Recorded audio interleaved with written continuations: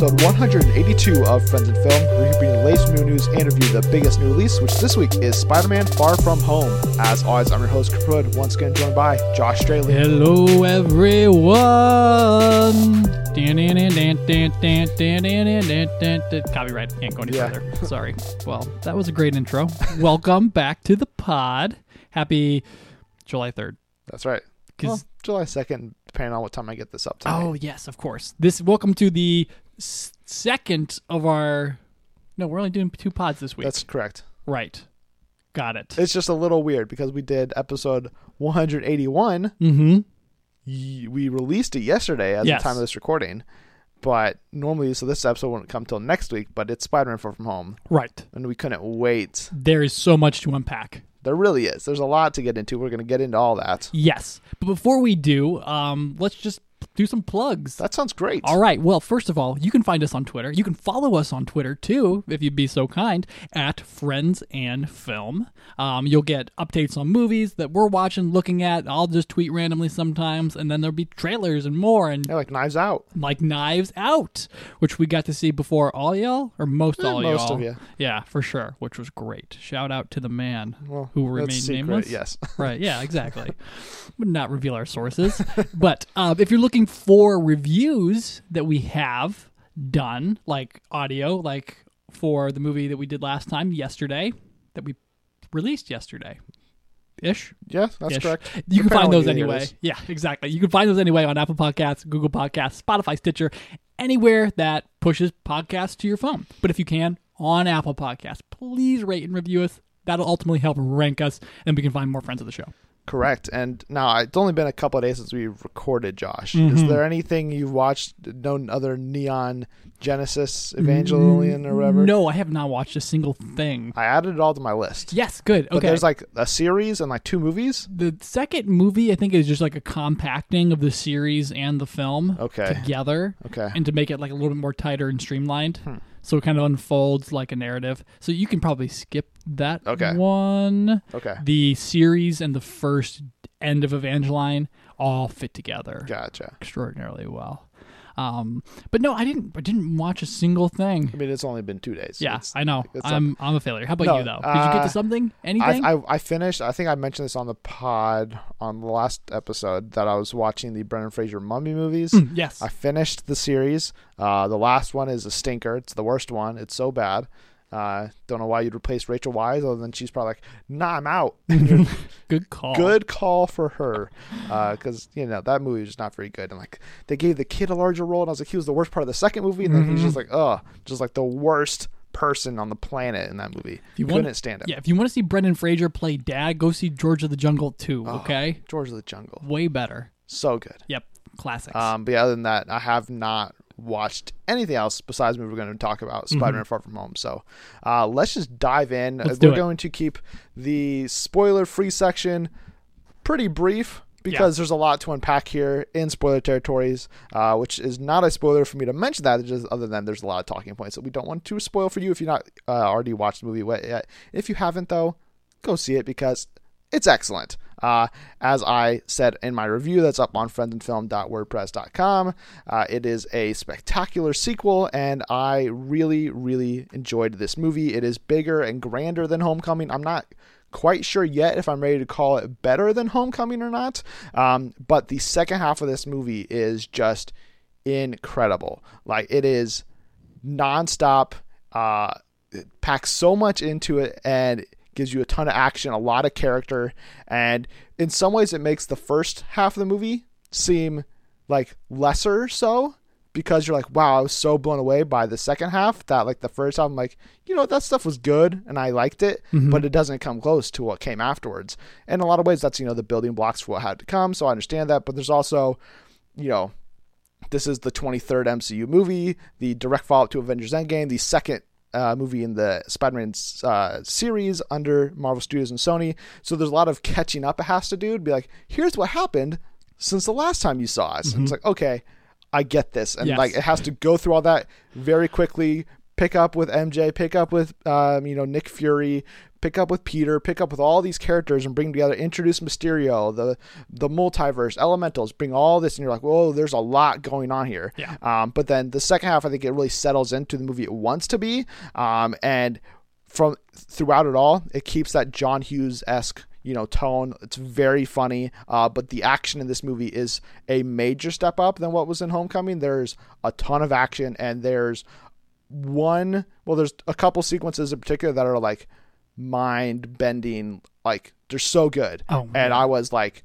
jaw on the floor, almost like thrilled by what I was seeing, and we'll get into those in spoilers. But really, it also helps that the cast of the movie is incredible. Like Tom Holland, wow, just continues to impress as Peter Parker. If he wasn't already the best live-action Spider-Man we've ever had, I think this cements him in that title. Mysterio, Jake Gyllenhaal, my boy, #Gyllenhaalic, he absolutely delivers. He is so good. He knows exactly what to do at every moment, and I think the only the thing is, I just wanted more. I need more Mysterio all the time because I just need more Jake Gyllenhaal. Yeah.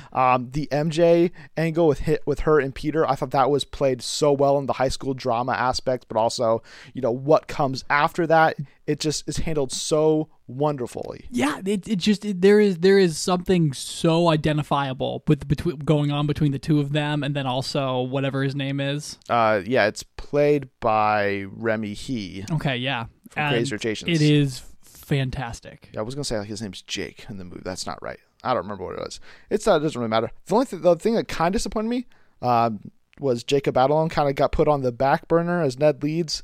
He doesn't have as central of a role to play, but that's, I think, because they're highlighting more the MJ relationship here with Peter, and then also his new relationship with Mysterio, and there's a lot of other things going on as well. So he is kind of on the back burner, getting a girlfriend in Betty Brant, played by Angourie Rice, and it was really funny to see that come together. But I was also a big fan of Marissa Tomei and Jon Favreau's back and forth as Aunt May and Happy Hogan, their flirtatious relationship that makes Peter incredibly uncomfortable and happy for that matter, and like May is just like reveling in all the awkwardness, and she's just like, yeah, no, this is happening, and you guys like just have to deal with it. Basically, it's so good, so funny. Action packed. I loved basically every second of it. I'm gonna get 4.5 ticket stubs out of 5, and let you speak about it for moving to spoilers. Yeah. I will have to agree with you basically on a point for point basis. You cannot, like, first of all, Jake Gyllenhaal being in this film. Let's get this out of the way first. He brings all of the best qualities of an actor, like the small things, to the MCU that nobody else other than probably Robert Downey Jr. has ever done. And so you have all of that there, and it's beautiful and perfect and hilarious and good. But then getting to the actual movie, just divorce him from the movie because it's just another level. It's terrific. And mainly because it just hones in on this, like, Spider-Man Homecoming is very much about, here's a new responsibility, but also here's a high school story. This just zeroes in completely on like a high school relationship, and very, like you said, like it's reminiscent of the John Hughes movies. They're just about something so small, but that gets exacerbated, and you feel all the drama. And between him and MJ and the nameless third person who is also seeking MJ's affections, it's perfect. It's the real drama of the movie for the first, what is this, 2 hour, 15 minute movie? 2 hours and 9 minutes or something. For the first hour of the movie, that's the real drama. And then finally, like, when things twist into it, and then you get kind of this cast and all of the characters colliding together, it creates, like, just it's a fun ride across the country. You don't have to think too much about it. You just get to feel your way through all of this, especially with J.B. Smoove shouting about witches and hexes, even as a man of science, which was one of my favorite reoccurring gags.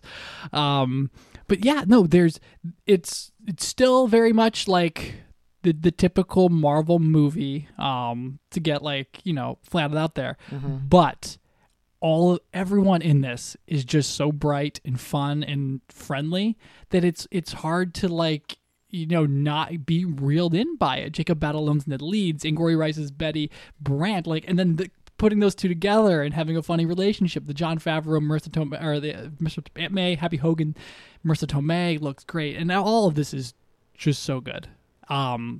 But there are some very, like, eye-rolly things near the middle that I'm just kind of like, that's pretty standard, and I'm not too much a fan of that. But I'll give it 4.5 ticket stubs too. Okay. Because it doesn't. It surprised me, and it gave me a whole lot. But at the end of the movie, it's just sort of like, okay, well, now that you sat through that, here's what you really want to see. I mean, that's true. The post-credit scenes on this are whoa. Right. We're still in spoiler-free territory, but if you have not seen the movie yet and you're planning on seeing it, do not leave before the credits. I cannot, say this with enough gusto. This, you have to do this. If you get up from the theater before the credits are over, you will regret it. You know what? I'll tell you what. Actually, I'll tell you what. You stay for the the end titles. How about that? The end titles. Stay through those. Watch the first post-credit scene, as they call them. Uh-huh. You can skip the last one. That's the one I have a problem with. Okay. But we can talk about that in spoiler territory. Yeah, which we will move into spoiler territory on Spider-Man Far From Home. If you have not seen the movie yet, stop the podcast, go see it, and then come back for the spoiler conversation. Josh? Well, let's leave those post-credit scenes to wait a little bit. But what was the other eye-rolly thing, or is that the only one? We just jump into some very ham-fisted CG action that you're just kind of like, okay. But it comes right after one of the most intense, enjoyable, psychedelic moments of all the MCU, blowing Doctor Strange out of the water. You're talking about the illusion fight? I am talking about the illusion fight. I'm talking about gosh. the revelation, I guess, for the audience, I suppose. Or not for the audience, but for Peter, really. That Mysterio is not, in fact, a man from Earth 816? Something like that. Okay, yeah. 826. He's actually just Quentin Beck from Earth. Yeah. A spurred Tony Stark employee who is out for revenge on not only Tony Stark but his legacy, and then also looking for fame for himself. Yeah. Which is done perfectly by Gyllenhaal. Even before we realize the man is insane or crazy or a little bit of a lunatic, a very crazed actor, or he's got a bravado that's very unstable. Gyllenhaal just brings out these small little I'm just a guy having fun with this role, and there's a moment where Peter names Mysterio accidentally on purpose, and Gyllenhaal accepts it. Well, at first he was like, Mysterio, what's that? And he's like, oh, that's what people are calling you. He's like, you can call me Quentin. And then the next time they see each other, he calls him Quentin, and then he's like, no, Mysterio. Winks at him. I was like, oh, Jake, it's nailed it. I don't know what he did with his face in that moment, but it was worth the price of admission. It's unexplainable, other than that's what Jake Gyllenhaal does. Exactly. It was like a na-na-na-na, but we're together now. We're best buds. Exactly. Look, and it was perfect, and it was everything. But the illusion fight was amazing. Because all of this goodwill that Beck and Peter were, expressing towards each other, Peter opens up to him over too many lemonades at a bar, and that gets turned around on him and used to basically torment Peter in this almost inescapable prison of his own making, of his own mind.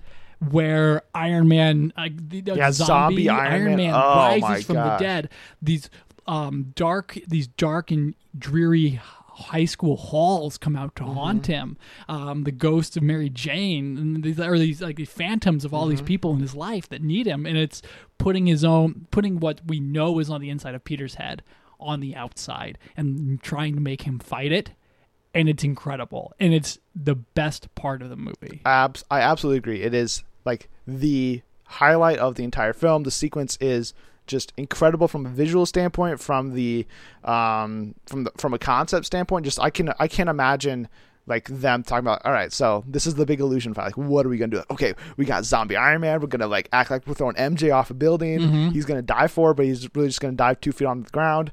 We're gonna shoot Nick Fury. Then we're gonna act like the whole thing is over and Nick Fury has shot Mysterio. Right. But then the illusion is still on. So there's this unending distrust in everything that's happening, and I love that element that they brought with Mysterio. And then it punctuates in like the most like shocking way of it all, with him just getting hit by a bullet train. I'm like, whoa, excuse me.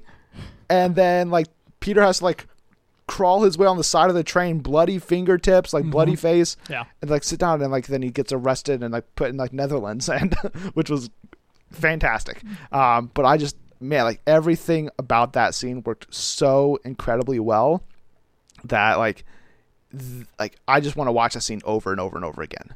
Yeah, it was the best thing I'd ever seen Marvel do. Yeah, like just everything from the changing of Mysterio's size in certain instances to the like Spider-Man's attacked by like 100 other Spider-Men, and I'm like, there's just like so many great things going on here. Like he's changing his costume so he gets back to his onesie, Underoos like suit, and like there's so many like great moments and callbacks and references that I was just like eating up the whole time. And that's something this movie does really well too, though, is like it takes those callbacks, it brings back the barf technology, is what is invented by Quentin Beck, unbeknownst to us, and then unbeknownstly to him is named Barf, much to his like distaste. He's like, I can't believe it, my life's work is named Barf. Yes, like when we finally learn that he's been he's not from another dimension, another Earth.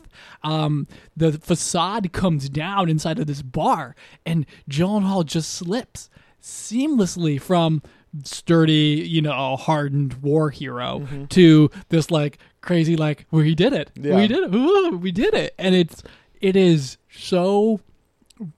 Man, I don't know the word, like really the words to find it, other than it's ludicrous. It really is.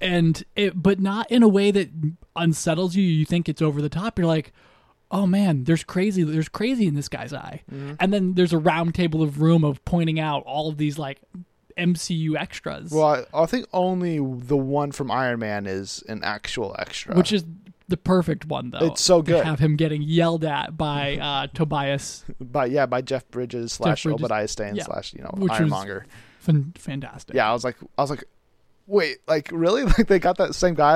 I was trying to tell, like, did they like, digitally, change up that footage to place that other actor? No, I think it's the same guy. Same guy.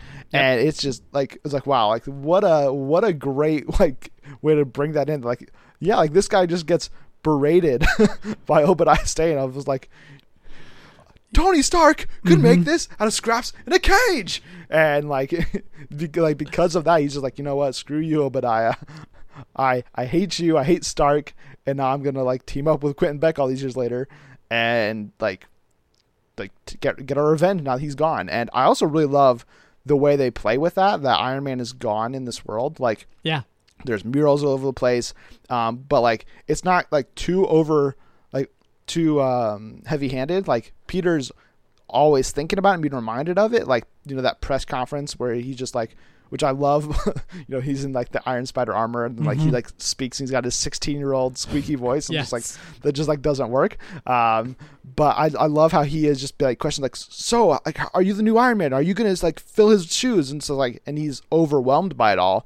And like going back to something you said in the spoiler-free section, like Homecoming's very much about how he wants to be like viewed as like a legitimate superhero, be treated as an adult, not a kid. Yeah. And now this is the complete opposite.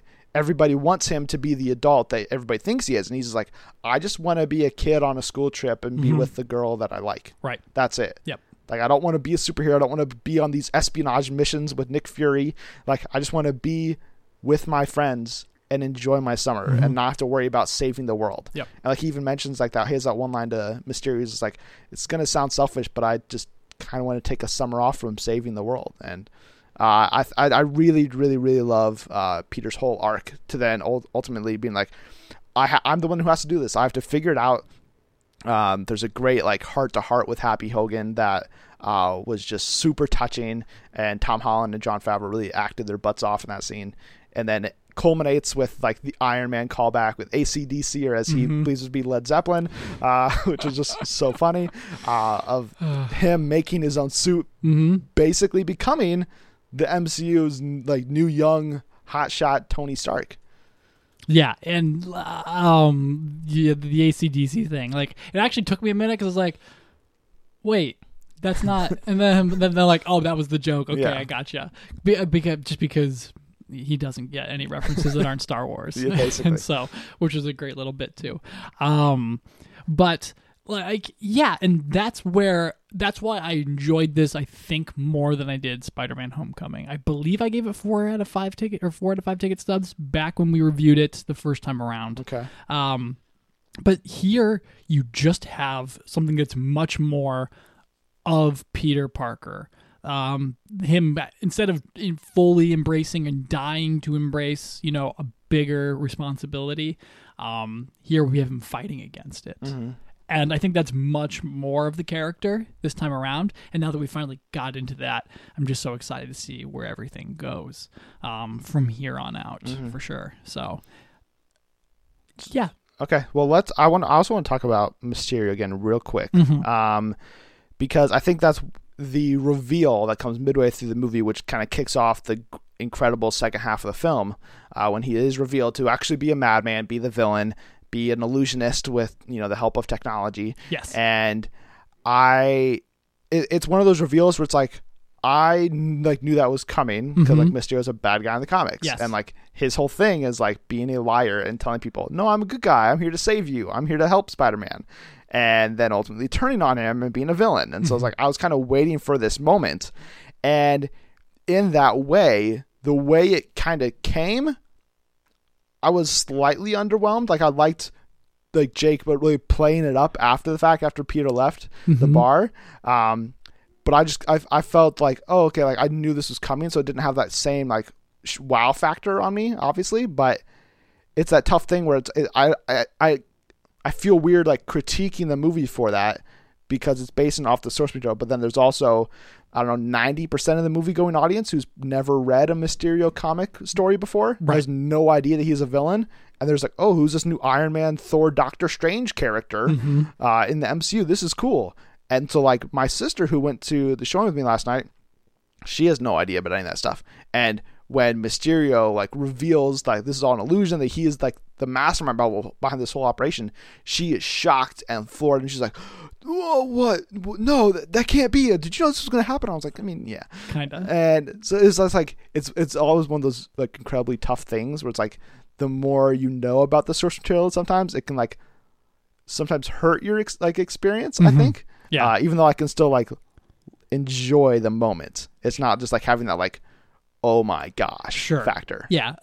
For me, the execution was what I think crushed it. We did go in with a sort of we know this is going to happen. You and me discussing this movie beforehand, trailer. Otherwise, we're just being oh boy, this Mysterio fight's going to be great. I can't wait to see how it happens. And then when we see the trailers, we're oh, he's clearly lying, Peter. Yeah. How could you be so gullible, you idiot. Fury? What's going on here? Yeah, all of these things. I think we may be entertained that he's from a different dimension. And then we go, maybe it's a different Mysterio. Yeah. Ooh, and he becomes evil at the end. Who knows? I'm not sure what's going on there. But I just think the execution of it all, and the surprise is really in Gyllenhaal's performance, but also in who this iteration of Beck is. Yeah. Which is the scorned Tony Stark employee who, has been in the shadow and now, wants the fame for himself. And it's really just about how these two characters try to get out of the shadow of Iron Man. Yeah. Which is, a really good metaphor for the entire MCU series going forward. How do you get out of the shadow of Robert Downey Jr. and the gravitas that he brought to that role? Yeah. And they seem to settle on the answer that Spider-Man. There's a very very, very heavy-handed passing of the torch. Yes. The glasses, Edith, which becomes the MacGuffin for the movie of the entire drones, basically control of a satellite that can execute drone strikes. Yeah. One of which Peter Parker almost, sends upon his romantic rival in the movie. Whose name is Brad Davis. There we go. So, that whole sequence, when he's about to kill Brad,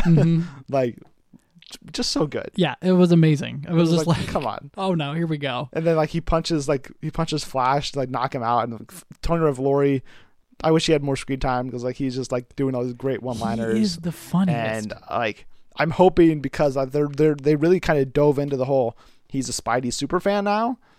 I'm hoping that becomes a bigger thing in the third movie, and like we can like build on that more so, or at least get Tom Hardy's Venom killed off really really soon, and then scooch the Venom symbiote across the weird across thing the is, continent. As much as I love Tony Revolori, I just can't picture it as like Agent Venom or something. That's just like such a turn.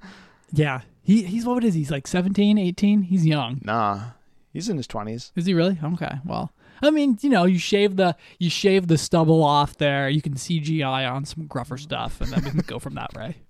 Or just recast him as Dave Patel, but then it wouldn't be the same guy. So. Yeah, that'd be disappointing for sure. He went away to war, and he comes back totally different. Grew a foot, and character.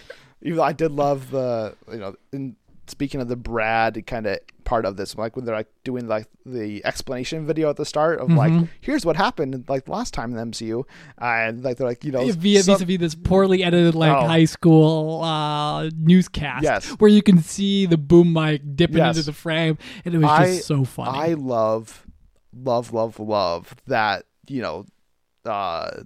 Midtown High production crew, like it's so great. Like Angourie Rice is taking it so seriously, but then like her co-host is just like, like whatever, man. Right? Yeah.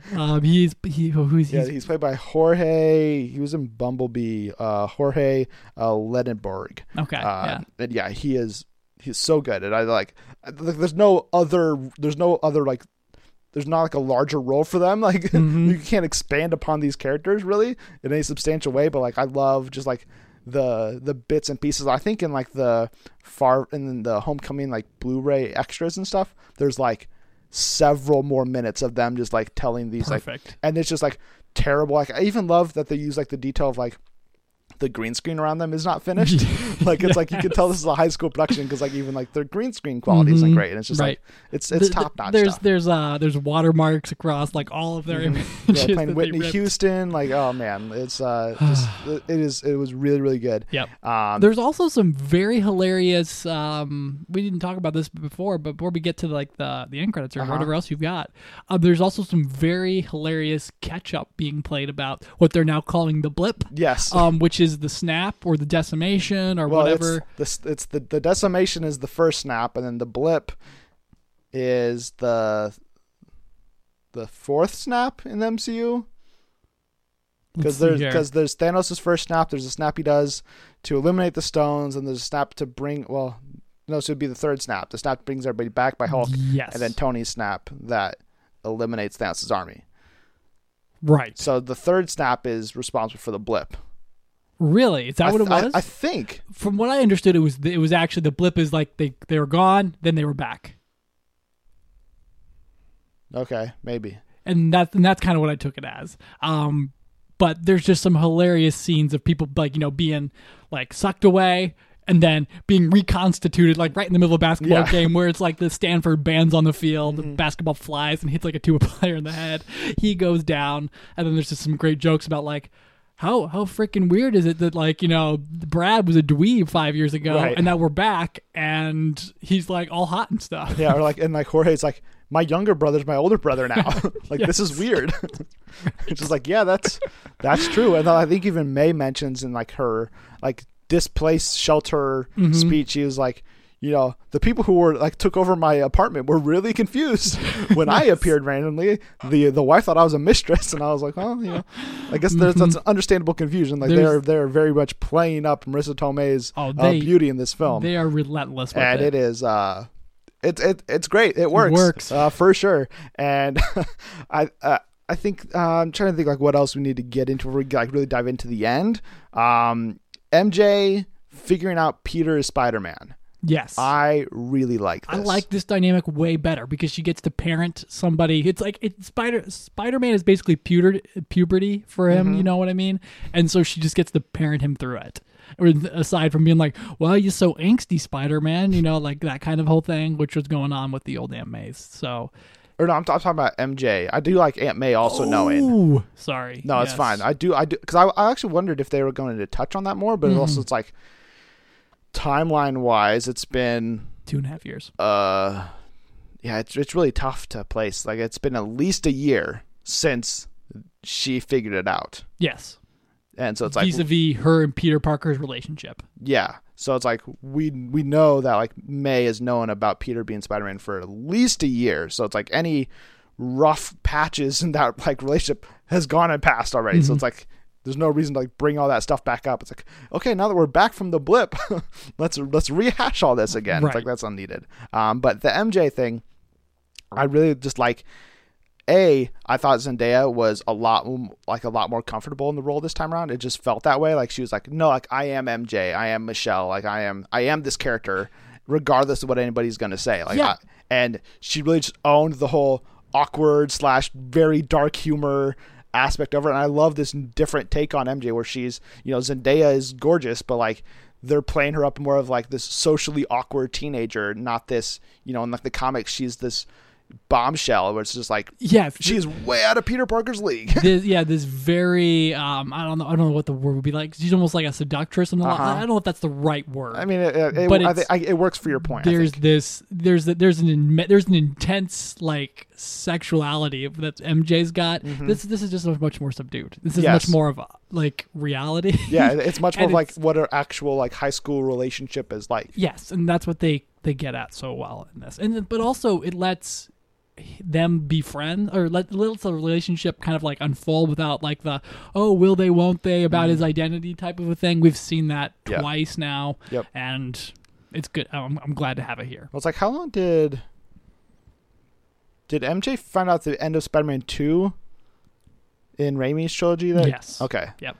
And then Gwen found out about it midway through the first Amazing Spider-Man. So they took, a movie and a half to get to MJ figuring it out. And but I also just really like even how they did that scene where she's like, you're Spider-Man. Like, it's pretty obvious. And then he was like, wait, is that the only reason you're watching me?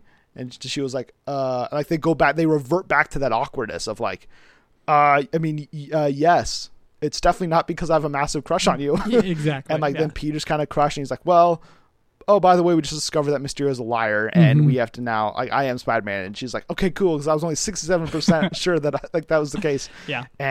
But I just like that like this is the dynamic now, that there's no secrets, and we'll get to that. That is definitely true by the end of the movie. Yeah, there's no secrets anymore. And so like it makes sense to have that reveal come midway through, and now that can be like the back that is the backbone of the relationship in a lot of ways is great. And before we get to the other reveals that come, just the ending to kind of wrap this, the main plot of the movie up. Mysterio and Spider-Man fight. The elementals are fake. I was a little underwhelmed by the elementals, honestly. Yeah, but I thought that was the point. I guess. Oh, scary. Like, I was never a fan of them. But Sandman's gone after like 2 seconds. Hydro Man's vanquished in like 30, and then Molten Man's around for like the most, and he gets like 5 minutes of screen time. Yep. And then there's the culmination monster at the end, which is fine. But Mysterio, tries to be the big hero. Spider-Man thwarts him, and it all ends with Mysterio dying. It appears. I was I did not understand what was going on in that moment, because a bullet gets shot. Yes. But then all of a sudden Mysterio's dead. Like there's that's a good point. There's no movement. Like Peter realizes that Mysterio getting caught with a bullet during their fight is a fake. Spidey senses tingle. Peter tingles. Whatever. Which I wish I could take that back. The Peter tingles? Yeah, but that's not how I said it. And then he's left with the gun, but there's no shot pulled, right? There is a shot that rings that out, fires, and like that he like blocks or moves, and so like I don't think there's like a redirect where like the bullet like bounces off the window and hits Mysterio. I'm trying to remember again. We've only seen this once, and it was 16 hours ago, and at midnight. So I think what happens in that sequence is like because Mysterio makes it all an illusion again on that bridge, and then Spider-Man like defeats all the drones and knocks Mysterio back.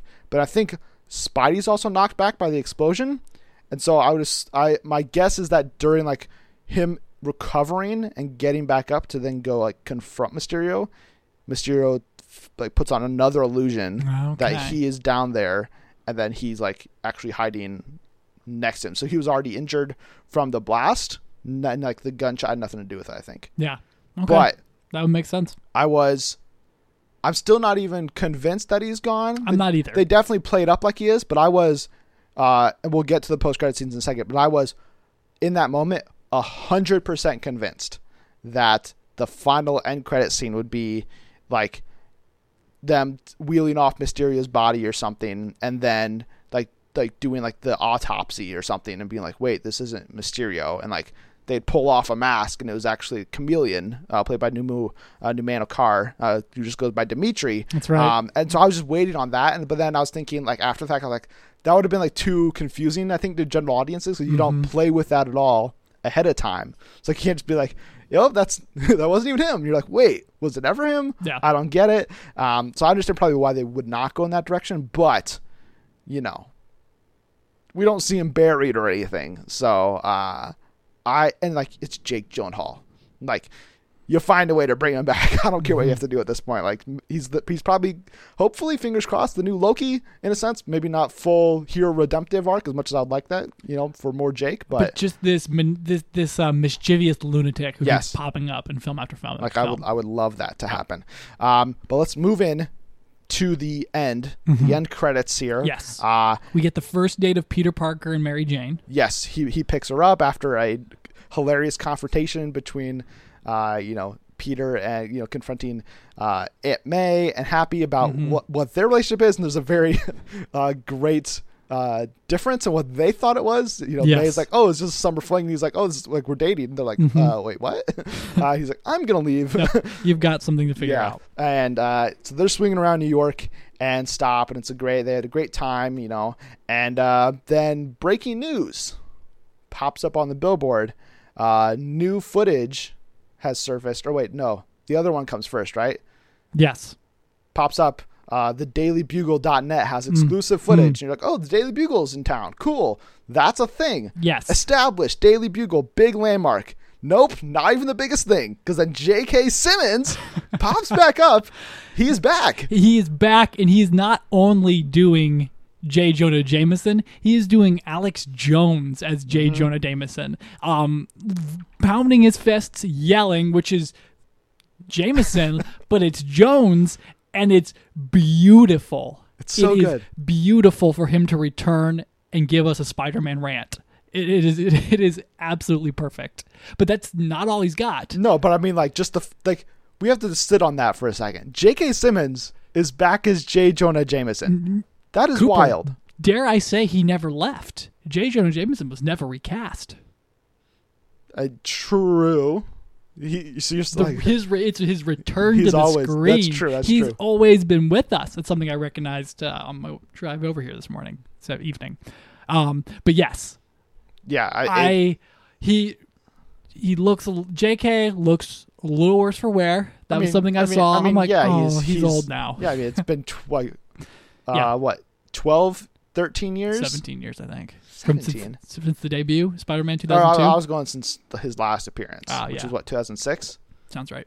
So, yeah, it's been 13 years since he's played the character. Different versions, obviously, now, but just, I mean, it's one of those things where everybody's like, oh, it should happen. It needs to happen, because it's like, he's perfect casting. How can you not do it? But it's just like, at the same time, now it's unrealistic. It's, that's a different version of the character. You don't want to, like, they've been very clear of, we want to avoid as many comparisons to the previous movies as possible. Yes. And so now just like directly lifting J. Jonah Jameson with J.K. Simmons is like, okay, well, I guess that's gone. And I'm all here for it. I hope that, like, this is not a one-time thing. Like, I can't imagine it is. Like, just, I need all of it. I need a daily, minute-long plug of just like J.K. Simmons in his like house, like spouting about nonsense about Spider-Man. I need that. I need that in my life. Broadcasting live from the basement. Exactly. Like it needs to happen. But yeah. So the Daily Bugle's there. J. Jonah Jameson's there to reveal exclusive footage that he's obtained from the fight in London between Spider-Man and Mysterio. And in classic J. Jonah Jameson fashion and Mysterio fashion, it is framed in a way to make Spider-Man look like the villain, the one who's actually attacked New York, or who actually attacked London. Yes. And Mysterio tried to stop him, and that Spider-Man killed him and tried to kill other civilians as well in the process. And that is, in that moment, I'm just like, whoa. Like, we have the Daily Bugle, we have J. Jonah Jameson, yes. and now we have, like, evidence, semi-evidence, right, that Spider-Man is a villain. Like, he is he's legitimate. Like, he's not, like, a crazy lunatic. Like, there's tape that he has that makes Spider-Man look like somebody who was ordering kill shots on civilians. It's like, wow, Spider-Man 3 is going to be wild.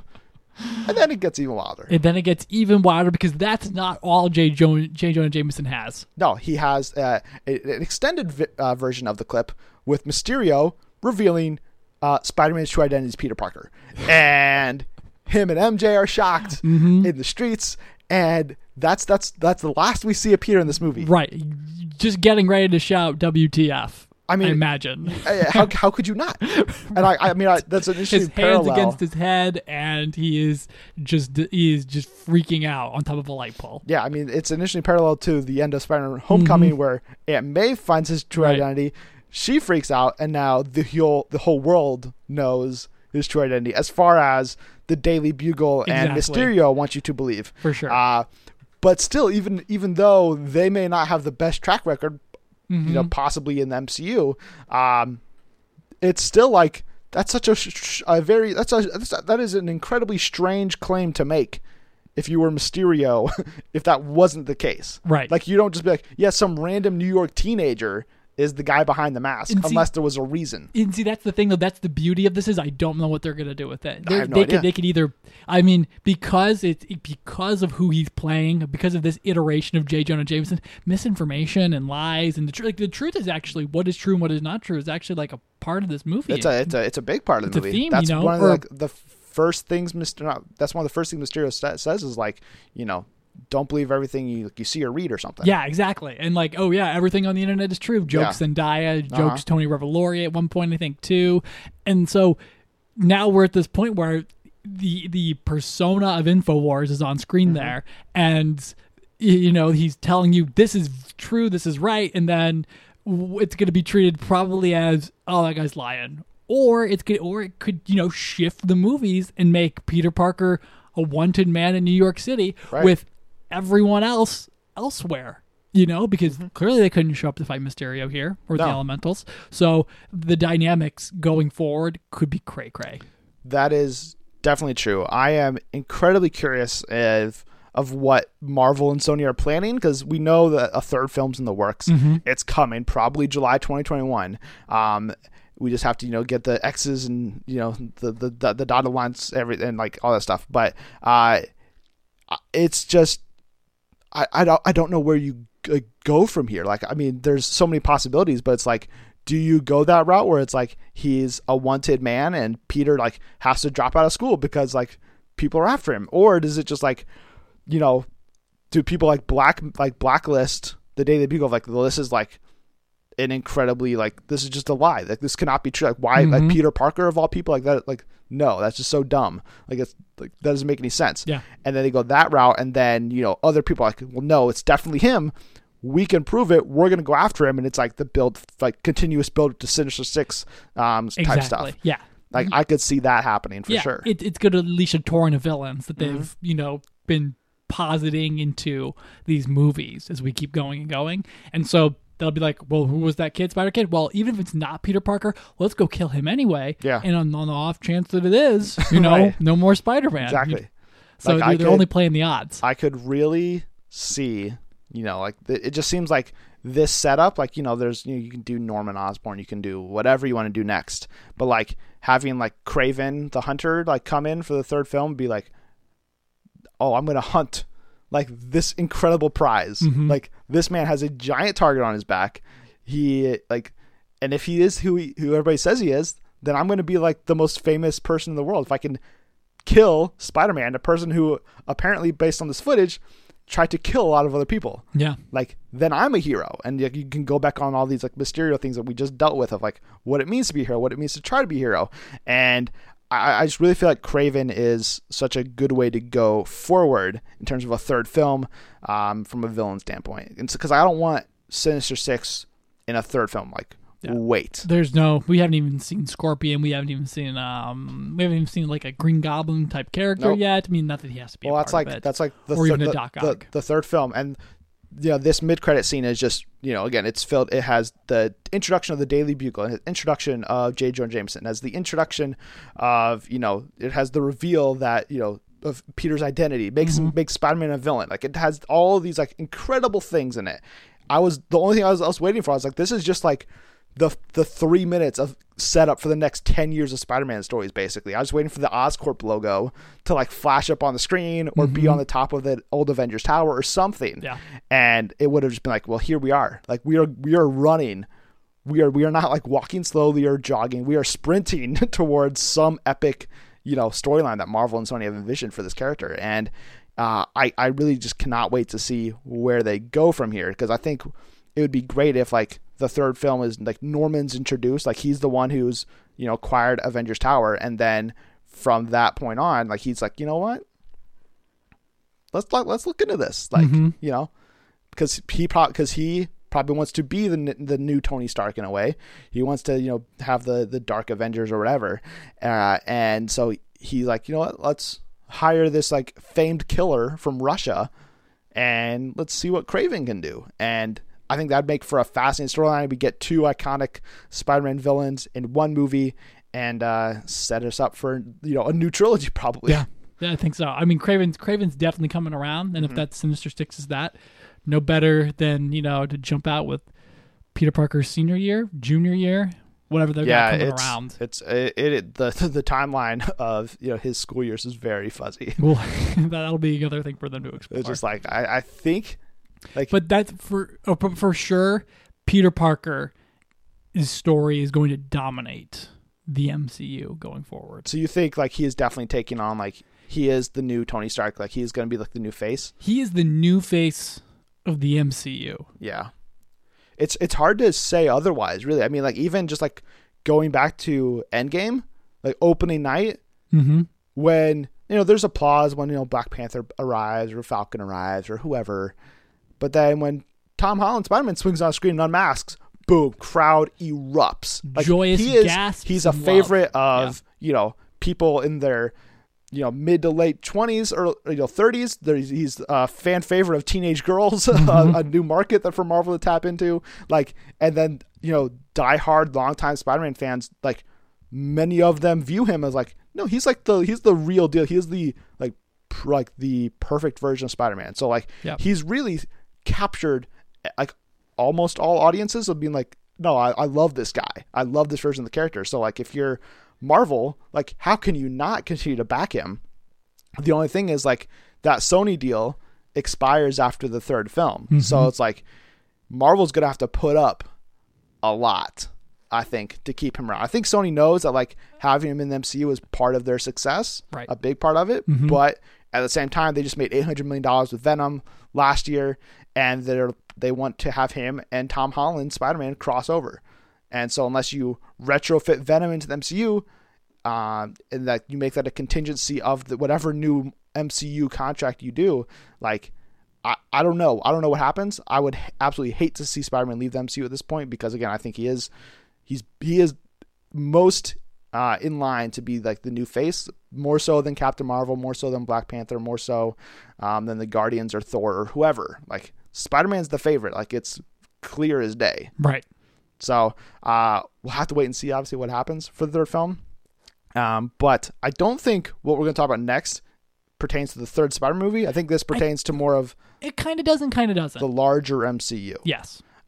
Which is the post-credit scene where it is revealed that the Skrulls are involved in the story. What? Right. Because Talos, played by Ben Mendelsohn from Captain Marvel earlier this year, has actually been disguised as Nick Fury the whole movie. And that one of his other Skrull friends has been Maria Hill this whole time. And you're like, wait, what?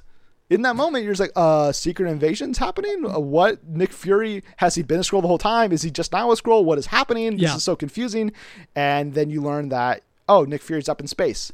And the Skrulls are reporting to him. And now he's building a space station with other Skrulls. And they're probably founding SWORD, like the intergalactic shield, basically. Okay. And this is like it seems to me like the future. Mm-hmm. Like we are going in the mid-credit scene we set up. Here is, the very grounded, Earth-based storyline. It's Spider-Man heavy. Yep. And then end credit scene. And here's the next 10 years of the MCU. Boom, cosmic, Skrulls, and then probably, in the next 8 to 10 years, if not sooner, maybe, a Secret Invasion like storyline happens. Yeah, I think the Secret Invasion thing is a little far-fetched because Skrulls are who they are in this iteration. True. But I wish I could have seen your face when Talos shapeshifted out, or at least a Skrull shapeshifted out of Nick Fury. Yeah, because Maria goes first, and at that moment I'm like, whoa, no. Mm-hmm. Is she about to kill Nick Fury? Right. And then he turns out, I was like, oh my gosh. And then you hear Ben Mendelsohn's voice, and you're like, oh no, they're just working together. They're best friends, because we know this from Captain Marvel earlier in the year. And I was like, I just wanted to know what was going on inside your mind in those 10 seconds. It was a lot of thought we were going somewhere. Secret invasion, secret invasion. Oh my gosh, this is happening. Wait, what does this mean? How is this possible? How long has Nick Fury been a Skrull? Mm-hmm. And then we find out that he Sam Jackson's it's pretty recent, vacationing. Yeah, up on a space station, basically, or wherever they are. But yeah, Sword, it's definitely going intergalactic. It's definitely going to utilize the Guardians, Captain Marvel, the soon-to-be Eternals. Fantastic Four is going to return from their voyage into the Nether regions, and ta-da! Yeah, you've got Intergalactic ready to introduce Doctor Doom and his plan of the people, and whomst else ever. Mm-hmm. Yeah, no, I mean, I think. You kind of said Secret Invasion probably won't work, and I agree with you, because I was thinking that too. Unless something drastically changed with the Skrulls and their mindset, since the last 30 years since we've seen them, how do we get there? And around the time you guys are hearing this, on Wednesday, July 3rd, maybe July 4th, if something gets pushed around, there should be an article up on Screen Rant by myself about how the MCU, through Spider-Man Far From Home, may have set up a reverse Secret Invasion storyline where the Kree are the one who have invaded Earth, and secretly, because they're the pink Skrulls, or the pink Kree, as they're called in the comics often, who look like regular humans. That's what Jan Rog was in Captain Marvel. That's what Annette Bening was in Captain Marvel. And I could really see, and they mention at one point in the movie, Maria Hill and Nick Fury are talking, who are actually Skrulls as well. They're talking about how there's Kree cells on Earth, and it's like that. In that moment, I was like, that's just a weird. Why are you mentioning that? It seems like such a strange piece of world building to do. But then in hindsight, to have the Skrulls and Kree have been at war for centuries, and if the Skrulls are working on protecting Earth, living on Earth, and then they find that the Kree are also living on Earth, invading it perhaps.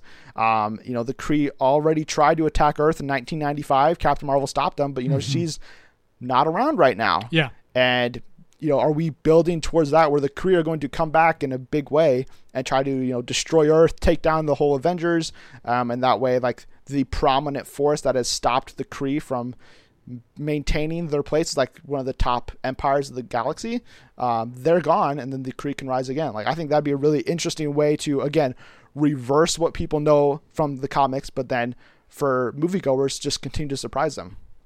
Yeah, that would be interesting. I did catch that. I'm trying to remember though when they said it. Wasn't in the middle of an illusion, was it? No. Okay. No, it was when they were walking to go talk to Happy Hogan near the end of the movie. Got it. Right. So, and yeah, I'm really interested just to watch this movie again. I mean, for a lot of reasons. Yeah, the Captain Marvel line will play a little bit more exactly. Oh, of course he's not totally a fan of Marvel. No, because he is, and that's why when Tom Holland, when Peter Parker is like, well, what about Captain Marvel? And Nick Fury, who's Talos at that moment, is like, don't invoke her name. I'm like, in that moment, I was like, that was a weird thing for Nick Fury to say. Yeah, he should be her huge fan. He's the one who went up to her at the end of the funeral and was like, yo. But even whatever, just the word invoke, don't invoke her name. Yeah. That is such that's not how Nick Fury speaks. That's some high flute language. Exactly. And so I was just more like, okay, that's such a strange line. And then it makes so much more sense after the credits. Yeah. To the point where now I'm just like, oh, well, he's not just saying, oh, Thor's off world, Doctor Strange, no one knows where he is, whatever. And then he gets protective over like, well, what about like you calling Captain Marvel? He's like, don't you dare.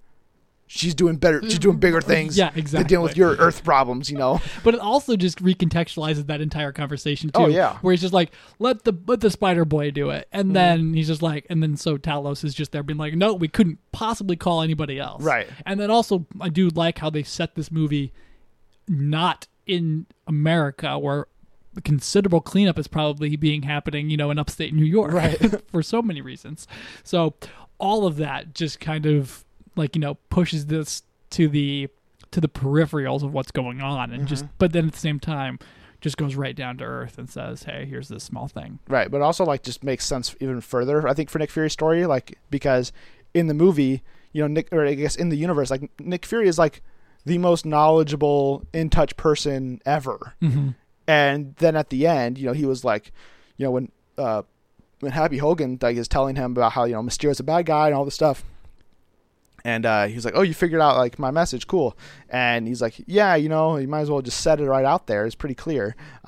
He's like, I suspected that, Mysterio wasn't up to, he wasn't all good. And then Maria Hill's just like, no, he had no clue. And I was like, I mean, that's a fine line. But at the same time, like, why wasn't Nick Fury like, he didn't catch on to anything? He didn't like double check to see if he actually did come through a wormhole from the snap, or if like, check to see if the Quentin Beck on this earth is alive or around, like, or dead. Nobody's checking these things. Yeah. And it's like, but it makes like a lot more sense after the fact. Where it's like, oh no, this is Talos trying to be Nick Fury. Yeah. And doing a poor job of it. Exactly. Like it makes so much sense. I really want to know also, like, did Sam Jackson know that, like that post-credit scene was happening? So he could like inform his like play of the character. He was like, all right, be Nick Fury, but also like, kind of be somebody trying to be Nick Fury. I think it was tossed in at the end. Remember, like, oh, but also actually you're in space. Right. And you're going to, if you just say you're going to kickstart the new SHIELD in space, he'd be like, okay, that's fine. Yeah, that's cool. He still got paid $50 million. Oh, yeah. He's all set. Yeah, he's definitely fine no matter what happens.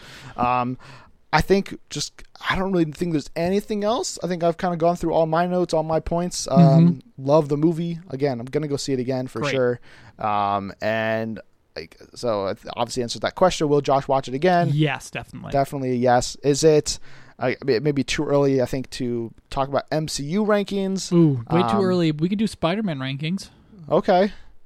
All Spider-Man films or just live action? All Spider-Man films. It's... Top 3? Top 4 for me. It's definitely top 4. It's really tough between, like Spider-Man 2, Homecoming, and like this.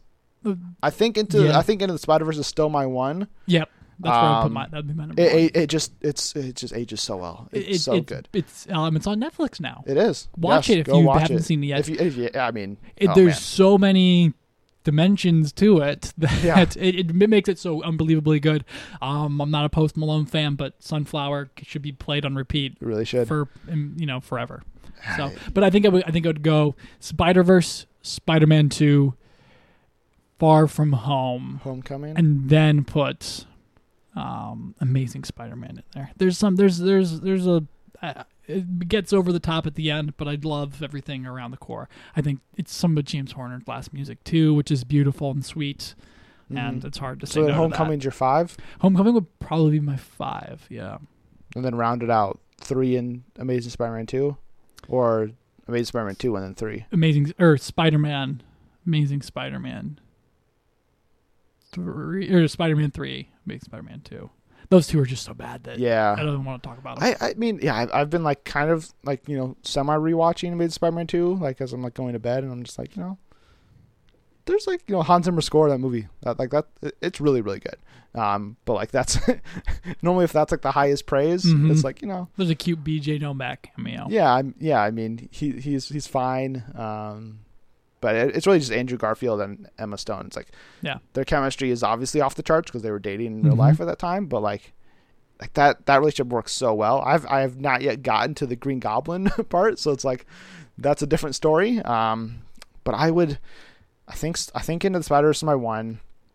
I think I'd then go Homecoming. Then, it is like a near tie for 2 and Far From Home. I'm not sure which way I would go yet, because I would probably want to see Far From Home again. But it's definitely top 4, and then it'd be Spider-Man, Amazing Spider-Man. I think I'd go Amazing Spider-Man 2 and then Spider-Man 3. But okay, I think those are quick Spider-Man rankings. Again, I maybe would change something if I had more time to think about it. But that's all we have for the review section right now. Let us know what you guys thought about Spider-Man Far From Home. You can do so between us on Twitter. And again, also send us your rankings of the Spider-Man films. If you already know where it falls for you in the MCU, let us know that as well. We'd love to hear those thoughts. We're going to take a quick break, and then we'll be right back in a bit for a smaller but still important news section.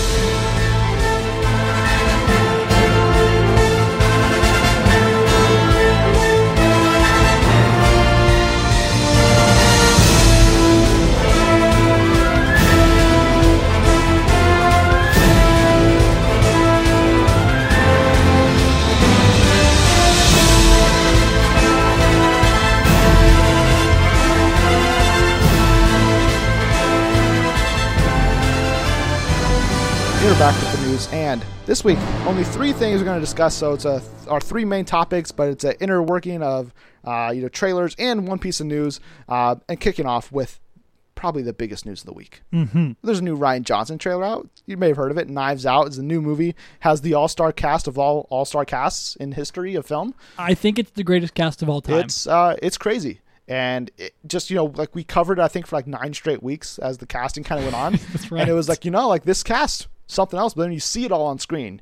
Chris Evans, Ana de Armas, Toni Collette, Michael Shannon, Lakeith Stanfield, Daniel Craig. Did you say Toni Collette? Did you say did. Chris Plummer? Did you say... Not Chris Plummer. Don Johnson, yes. Catherine Langford, the kid from It who changed his name. Jordan Lieberman. Yeah, but it's not Lieberman anymore. Oh, really? It's Jaden something else. Oh, well, I hope there was a reason for that other than like anti-Semitism. I don't know what happened, but the cast is incredible, and I've watched this trailer probably 10 times. Yeah, and it is. I mean, it's not really a surprise to me, but it's also kind of a surprise. Like Chris Evans is just like going all in on like his post-cap, lifestyle. It's perfect. He's telling people to suck it, I guess. I guess in that's so many words. Yeah, as clean as we can say it here. Without swearing. But yeah, I mean, you ran down the list. It's Chris Evans, Daniel Craig, Ana de Armas, the girl from 13 Reasons Why, Catherine Langford, Ana de Armas. I already said her. That. She's worth double mentioned. You've got Toni Collette. We've got the Laurie Strode, who is Jamie Lee Curtis. Jamie Lee Curtis, who's doing terrific. We've got Chris Plummer. We've Lakeith Stanfield. We've got the guy who always shows up in Rian Johnson movies, Boy Blue, and I'm sure I'm missing 3 other people. It's a cast of all casts. It's a cast of all casts, but everyone is doing an amazing character. Toni Collette is acting with her eyebrows in ways that unbeknownst to man before, and then there's Chris Evans, who's also doing some eyebrow acting and some like smuggish, just like what is Toni Collette says something about like wipe that arrogant smile off your face. And I was like, he does have an arrogant smile. Exactly what he's doing. It is just spot on. It's amazing. When you dye Chris Evans' hair from blonde to black, you get a whole new man, and it is wildly weird. But this movie is definitely not going to be serious. It definitely looks like a full-on. The first comedy written by Rian Johnson, but it looks a little bit satirical, but also just, I don't know, unbelievably great in so many ways. I understand why Death on the Nile hightailed it out of the year once rumors got circulating that this was coming out. Yeah. Because you just can't have any of it. But it's got all of the craftsmanship and the cinematic sensibilities that Rian has brought to all of his movies, but this time just with all of the money and cast and talent and goodwill of the world that's going to, I think, make this something, if not great, something enjoyable to go see. Oh, it's going to be great at the theater. I am confident in saying that, but I don't know how it could be bad. I really don't. I don't. Like, everything about it just looks impeccable. It just looks so good. Like, I was already hyped for this movie, and then after the trailer, I'm like, is this my most anticipated movie for the rest of the year? I don't know. It's very close. If it hasn't, like if it hasn't topped The Rise of Skywalker. The Rise of Skywalker. We got it into the top 5, right? 2. Yeah, we did. It was up there, and it is. I mean, it just looks so good. Like the energy, the shots, his cinematography, like the pacing, like everything about it just looks so good. And I was just now, as we were talking about, thinking of like, oh, I watched Murder Mystery on Netflix like last 2 weeks ago. Mm-hmm. I could not watch that movie even after seeing the trailer. You told me that you thought it was okay, right? It was okay, but like watching this trailer, I'm just like, if I watch Murder Mystery again, I'd be like, it's no Knives Out trailer. Yeah, that's for sure. And there's some beautiful like set design in there too. The camera running along just this wall of knives, which I imagine are going to be plucked out one by one. Oh, it's got to. And there's it just looks like it's completely melodramatic, but also hilarious at the same time. And I just cannot wait to see what they're doing here. No, I mean, all faith in Rian Johnson. At this point, he has never let me down. You seen Brother Bloom? I have. Yeah. You weren't a fan of that one? But again, I mean, he didn't let me down there. I knew it was. I came to it after I realized the man's name. So it wasn't a letdown so much as it is a slight misfire. I think I need to. I am a fan of Brothers Bloom, and also what's his first movie? Adrian Brody, Mark Ruffalo. No, his first movie he did. Oh, Brick. Yeah, love Brick. Brick's the best. I think Brick is okay. But I think I need to like rewatch it again. Like I watched it and I was like, oh, this is good stuff. But like it didn't like really suck me in. So I'm definitely gonna rewatch it ahead of Knives Out just cause it's Rian Johnson, why not?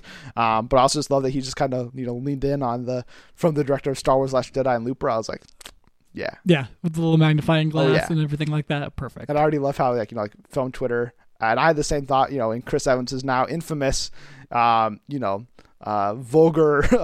shouting that he's doing. Everybody's like, oh, that's just Rian Johnson to The Last Jedi haters. I was like, I thought the same thing. If anything, this is his victory lap before he jumps back into Star Wars. And maybe that'll be the message of the movie as we get around there. And honestly, you know what? Actually, I think we probably safe to say, and I'll probably say this when I write about the movie, because I call dibs. Okay. And I promise I'll turn out some content to make you trust me. But I think that's what it'll be. I think he will be that smug person who accomplished something in his return to a bunch of haters, and the knives were out for him, and he's gonna somehow rise above it all. That's right. But there's definitely the title Knives Out is definitely something that was born out of his experience. I'm looking forward to the think piece of how Christopher Plummer is the stand-in for Star Wars, and that whoever the murderer is in the movie is actually Rian Johnson, and then all of the other people are the different versions of people who are mad about what happened to The Last Jedi. This would be an achievement of cinema if we can get this sorted out by the time it comes out. We'll figure it out. November, we'll dedicate a whole pod to how does Knives Out show the Last Jedi hatred? Regardless of what it is about, regardless of where it goes, big question that week. Bring Colt and Amanda back. There we go. And we'll get on it. So I mean, the Knives Out trailer again, it's incredible. Watch it if you haven't already. I'll be watching a bunch more times. We have till November, so I almost don't even want another trailer at this point. Like, I'm set. I'm ready to go. Yeah. I don't think a second trailer will really show that much more of the plot. Because at this point, all you know is somebody's dead and somebody's guilty, and Daniel Craig has no clue what's happening. Yeah, he's going to be the worst detective ever. Oh, yeah. I'm pretty sure that's the point of all of this. That's what it looks like. And like I'm totally here for it. And so if this is the only thing we get, I mean, it's definitely not going to be, because like they're going to want to market this thing. But just from the reactions I've seen so far, it's very positive. And yeah, Knives Out looks great. And we'll stop trailer talk for a second to talk about a development with the Flash movie, which is one of the projects that we have covered the most, I think, just because it has gone through so many different iterations. Lord and Miller originally devised the script for it, then Seth Grahame-Smith was set to direct it. He left the project. Rick Famuyiwa joined to take over. He was going to do like a cyborg Flash buddy cop movie that probably dealt with Flashpoint. And then he left. And then after that, there was like a brief talk of, well, maybe Lord Miller are back because they just got fired off of Solo. But then instead of them, then Jonathan Goldstein and John Francis Daly joined the movie instead to direct it, the directors of Game Night. And we were both very excited about that news. Yeah. And we've been waiting and waiting and waiting. And then a couple of months ago, there was that report that, well, Ezra Miller is now in flux in the role of Flash. He is now writing a script with Grant Morrison to try to save his job potentially. And if it works, kick Daly and Goldstein to the curb. And now we hear today from the Hollywood Reporter that they are out, but they're also not going, that Warner Brothers is also not going to use Ezra's scripts. Right. And instead, they have hired, they're in talks to hire Andy Muschietti, the director of It and It Chapter 2 and Mama and a bunch of other horror films, to direct the Flash movie, which is a development to say the least. Ezra Miller is still attached to star in the film, even though, according to a lot of chatter, his contract hold was up in May. So if that's the case, they'll have to renegotiate a contract for him. The creative differences between Miller and Daly and Goldstein seem to be over. Miller wanted a more, like a darker version of the character to play. Daly and Goldstein wanted somebody more along the lines of, Spider-Man, basically, because they helped write Spider-Man Homecoming. And it seems like that the former version, what they're going to go with Andy Muschietti stepping aboard. Christina Hodson, the writer of Bumblebee, Birds of Prey. She was also hired to do the Batgirl movie, to write that. She is also stepping aboard this project to write the new script. And so there's a lot of changes here.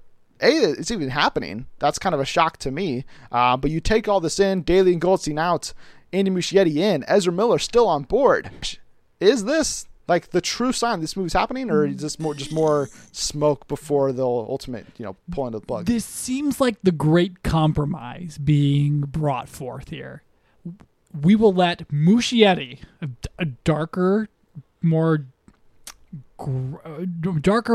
serious director, run this movie, but Christina Hodson will write it, and we'll get all of her sensibilities, her ability to tie things, to and from, like the Bumblebee movie, where you get emotion, but you also get, a sledgehammer to your gut when Bumblebee, gets knocked down and you have to resuscitate him, like all of those things. So that's what it kind of feels like. We won't do their version. We'll let Muschietti direct, but she's gonna write it, and you're gonna be Flash. Simpatico. And then they're like, okay, maybe. And then he'll be like, I'll see the movie, and then I'll sign on. I don't know. Maybe no, I don't know. No, I mean, I think that sounds right. It's just so strange because I still have a hard time believing that this is like how it's going to happen. It just seems like such a weird, like you mentioned, like a hodgepodge of like choices. Like, all right, we're going to keep Ezra just because we already have so much tied up to him with Fantastic Beasts and stuff. Andy Muschietti, he directed the It movies for us. He's going to be a big hit. He already is. Let's keep him happy, keep him aboard, give him a big franchise film, keep him in our studio. Let's do it that way. And then Christina Hodson, again, somebody we're very familiar with, can help come in, punch up a script that has gone through so many different iterations, that the story has changed from a team movie with Cyborg to a Flashpoint movie to now a straight up, let's just like regular Flash movie to now whatever Christina Hodson's going to imagine it to be. And it's just, the Flash has gone into that territory of like a Gambit movie where I'm just like, I'll believe it when it starts. Yeah. Like, and nothing before then. Because even now, the report from the Hollywood Reporter is like, all this stuff is happening. They want to be in pre-production by, January 2020. It's like, that sounds fine and dandy. But, I mean, come on. Yeah, I don't talking about 6 months to turn around a script, which is plenty of time in most cases, but that just does not seem to be like 6 months from now. Like that seems to be like the rate that directors leave the Flash. So you're telling me that in 6 months from now we're going to be entering pre-production, not even filming, and like we're going to stick with this? Like I don't buy it. But this is the first real attempt under Hamada. Francis Daly came on right around or right before. I think they were actually his first hire. Okay. I think. Yeah. Or maybe it was right before. It is notable that this change comes after Warner Brothers named a new CEO, so maybe she had some input in the direction she wanted this franchise to go as well, so that's always possible. and maybe she's the one who was like, we have Ezra Miller, we have the Flash, we have this giant IP. Why is this thing just stalling through development? Like, get this thing going. And gave, like, Hamada and the rest of the DC team, like, the kick in the butt to be like, do something. You know what? Also, I would wonder if you just go to Ezra and you're like, who would you trust to direct you in this movie? Yeah, Muschietti would be a good pick. See, I feel like if you gave Ezra Miller that choice, he would choose like some incredibly obscure choice, and we would all be like, huh? Who? Well, I mean, Darren Aronofsky's not gonna, be able to direct. I don't think we'd go that way. But like, it would be.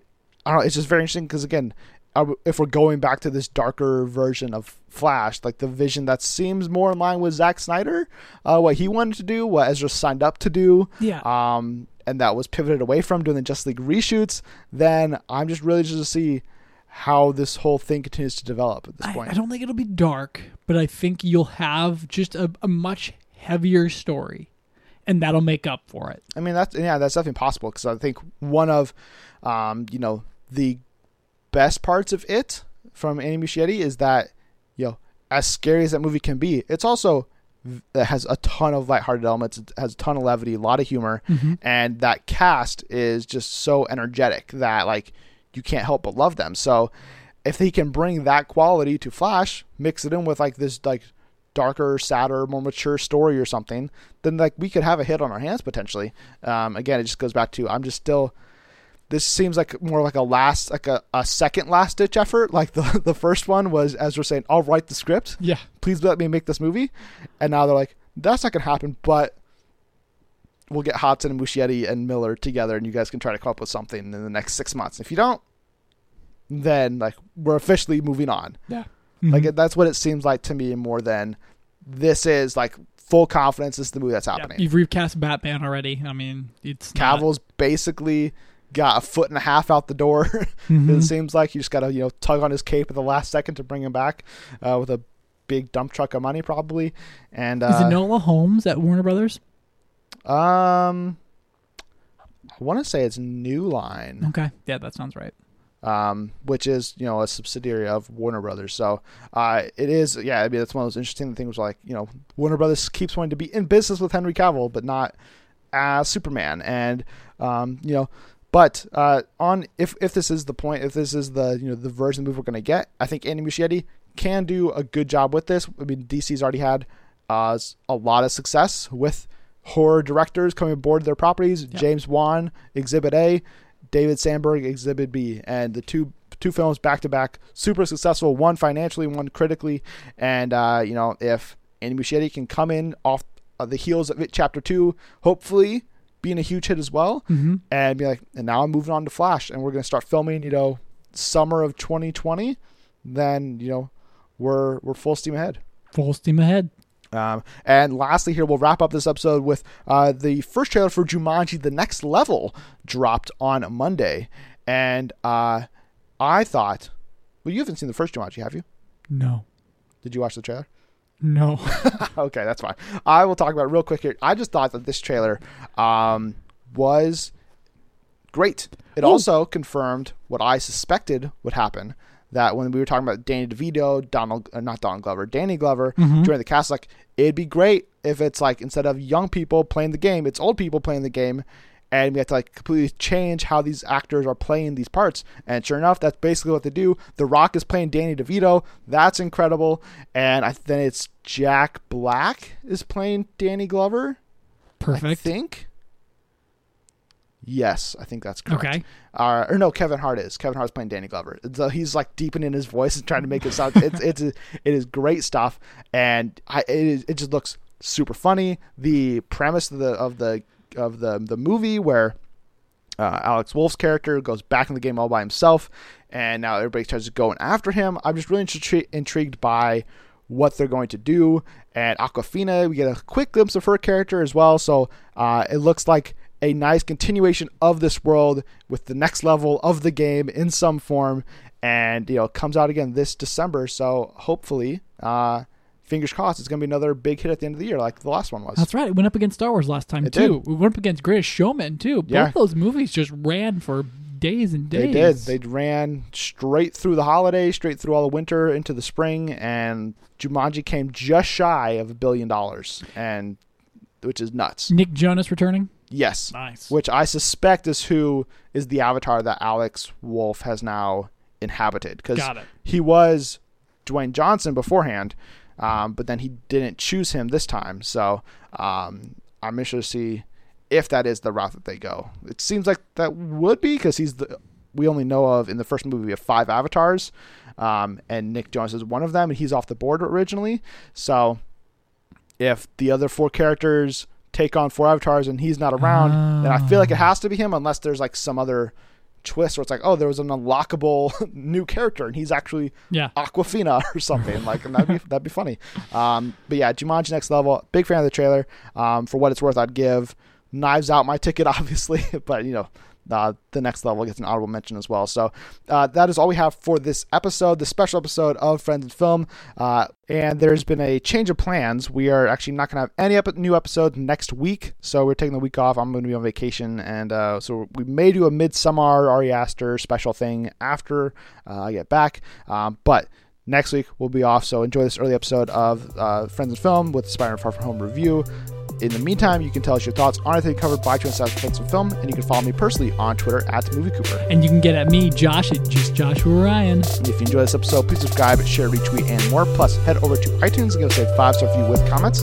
Thanks again for tuning in to the Friends and Film podcast. Josh? Thank you for stopping in, everyone. And be sure to tune in next week, or in 2 weeks.